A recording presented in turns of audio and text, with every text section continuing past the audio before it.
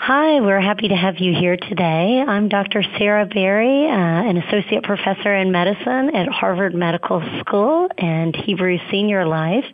And I'm here today to talk about data measures and measurements. I'll be joined, we're delighted to have Dr. Sandra Shi. Dr. Shi is an instructor at Harvard Medical School and an assistant scientist at the Marcus Institute for Aging Research here at Hebrew Senior Life.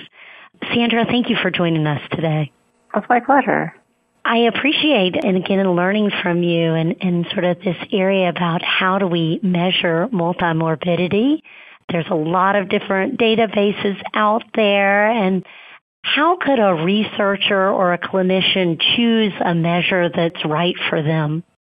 That's a terrific question, and I'll be honest, I feel like every day I'm still learning about new data sources and new measures for multimorbidity. So the first thing I'll say absolutely is that I don't think there is such thing as like the one right measure or data source. It depends so much on the research question and the topic, and I think what really, clinicians or researchers, what they're looking for and the question that they're really trying to answer, and also the resources that they have available to them. So depending on those key topics or distinctions will really vary what ends up sort of being the best measure and also the best data set for them to use. So there's no easy answer. There's no perfect or right data set, and there's no one set of measures. You really have to dig a little deeper into what is the research question and what's available. What are some of the trade-offs that researchers might face when they're balancing between some of these real-world data sets versus data that's measured maybe prospectively through a trial? How do they balance that? You hit the nail on the head between what I kind of bucket as the real-world data, which sometimes people refer to things like electronic health records or insurance claims data. But broadly speaking, I think of real-world data as data that's just being generated from routine care as it happens. The major pro of this is that it's going to be very comprehensive and it reflects the practice in reality by clinicians and health systems as a whole. And the other nice thing about it is, typically speaking, because it's just generated from routine clinical encounters, you have a high volume of data, and so you'll have lots of patient encounters and lots of patients. And so for things that may be particularly rare or rare events or rare serious, adverse events or side effects, these are things that might be more feasible to study in this sort of real-world data just because of the amount of data that is collected. I'm guessing there might be differences in generalizability too, right? Some of our sicker patients or those with the sort of highest burden of multimorbidity, maybe we are better able to capture them in real-world data, or what do you think?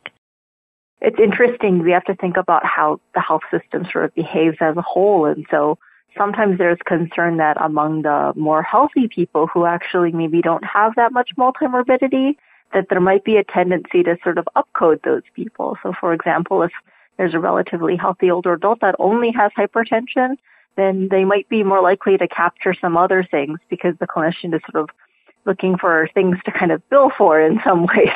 But at the same time with multimorbidity, oftentimes when folks are very frail or maybe there are a lot of things going on, that might be a situation where some chronic conditions such as hypertension or hyperlipidemia might be undercoded because a patient might have comorbidities that are more morbid or sort of take more precedence in the clinician's mind, and so they might not be capturing some of those chronic conditions with as much detail. And so that's definitely something to consider as well when working with the real world or claims data. Yeah, I had not considered that, how it could go both ways for those with a low burden of multimorbidity and also those with a high burden of multimorbidity. I'm guessing then that the methods that you're using to measure multimorbidity also vary quite a bit, depending on the database and depending on the research question. Can you talk a little bit about that as well? Absolutely. So regardless of whether it's real world, large claims data or even from survey data or registry data, ultimately it can be very daunting because there's such a high volume of data that's collected and available. Broadly speaking, there are 3 ways that multimorbidity is assessed.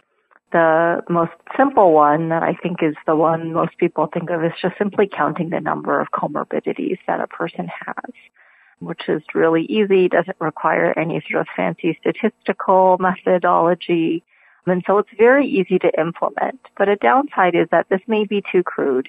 And I think most clinicians would say just because somebody, for example, has hypertension and hyperlipidemia, that counts as maybe 2 comorbidities, but it's not the same if somebody has advanced lung cancer and liver cirrhosis.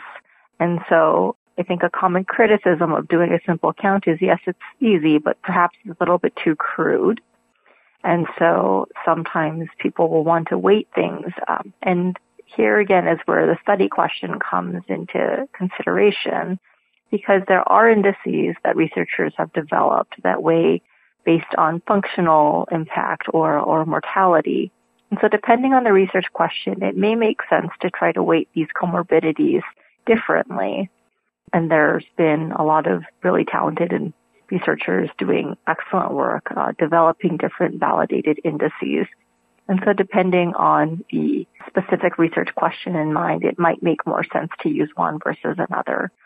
Just to name a few that might be familiar to the audience, if you've ever heard of an Alex-Hauser index or a Charlson Comorbidity Index, these are examples of indices that are perhaps been weighted for a particular thing, such as mortality.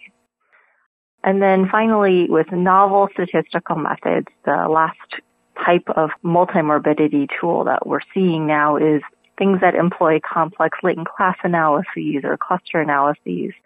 These are really more advanced statistical techniques. The advantage being they're very empiric and data-driven, but that also means it's very reliant on the data set itself. And so for those methods, my general advice is phone a friend and probably have a biostatistician supervising that analysis, because you want to make sure at the end of the day that you feel comfortable interpreting and understanding the results that are being generated by the analysis. Sounds like good advice. So tell me, any other words of wisdom or any advice for young investigators that are interested in measuring multimorbidity? I would say don't be daunted by it. I think when you first start searching for how to measure multimorbidity, especially in EHR or claims-based measures, even just try to do a brief literature search or a PubMed search, you see all of these options and it looks very complicated very quickly. But ultimately, if you really focus on what is it that the research question is asking and what resources do you have available, you can start to narrow down the data sources that would be helpful for your question and how you want to measure it pretty quickly. And so definitely keeping a laser focus on the question that you're really trying to answer is probably the best way to start approaching the different methods and data sources available. Would you agree? I feel like sometimes in aging research, we let the sort of the enemy of perfect, get in the way. We're so looking for this sort of perfect measure that sometimes there is not one or not a perfect data set anyway. Do you also see that too? I worry sometimes people let that hinder them from getting started. Oh, that's a great point. Absolutely. Unfortunately, just like there's no perfect method, there's no perfect data source. And so sometimes there does have to be a little bit of a compromise, and maybe, a particular measure is not available exactly in quite the way that you're hoping to measure that. But absolutely, feasibility is incredibly important, and definitely not letting perfect be the enemy of good and published, I think, is so important, especially for young researchers who are often very eager to get the ball rolling. Well, great. It's been terrific to talk with you today, Sandra. I certainly learned a lot in looking through your PowerPoints and encourage those listening to this to follow up on that as well. Thanks so much for your time. Thank you so much, Sarah. Have a great day.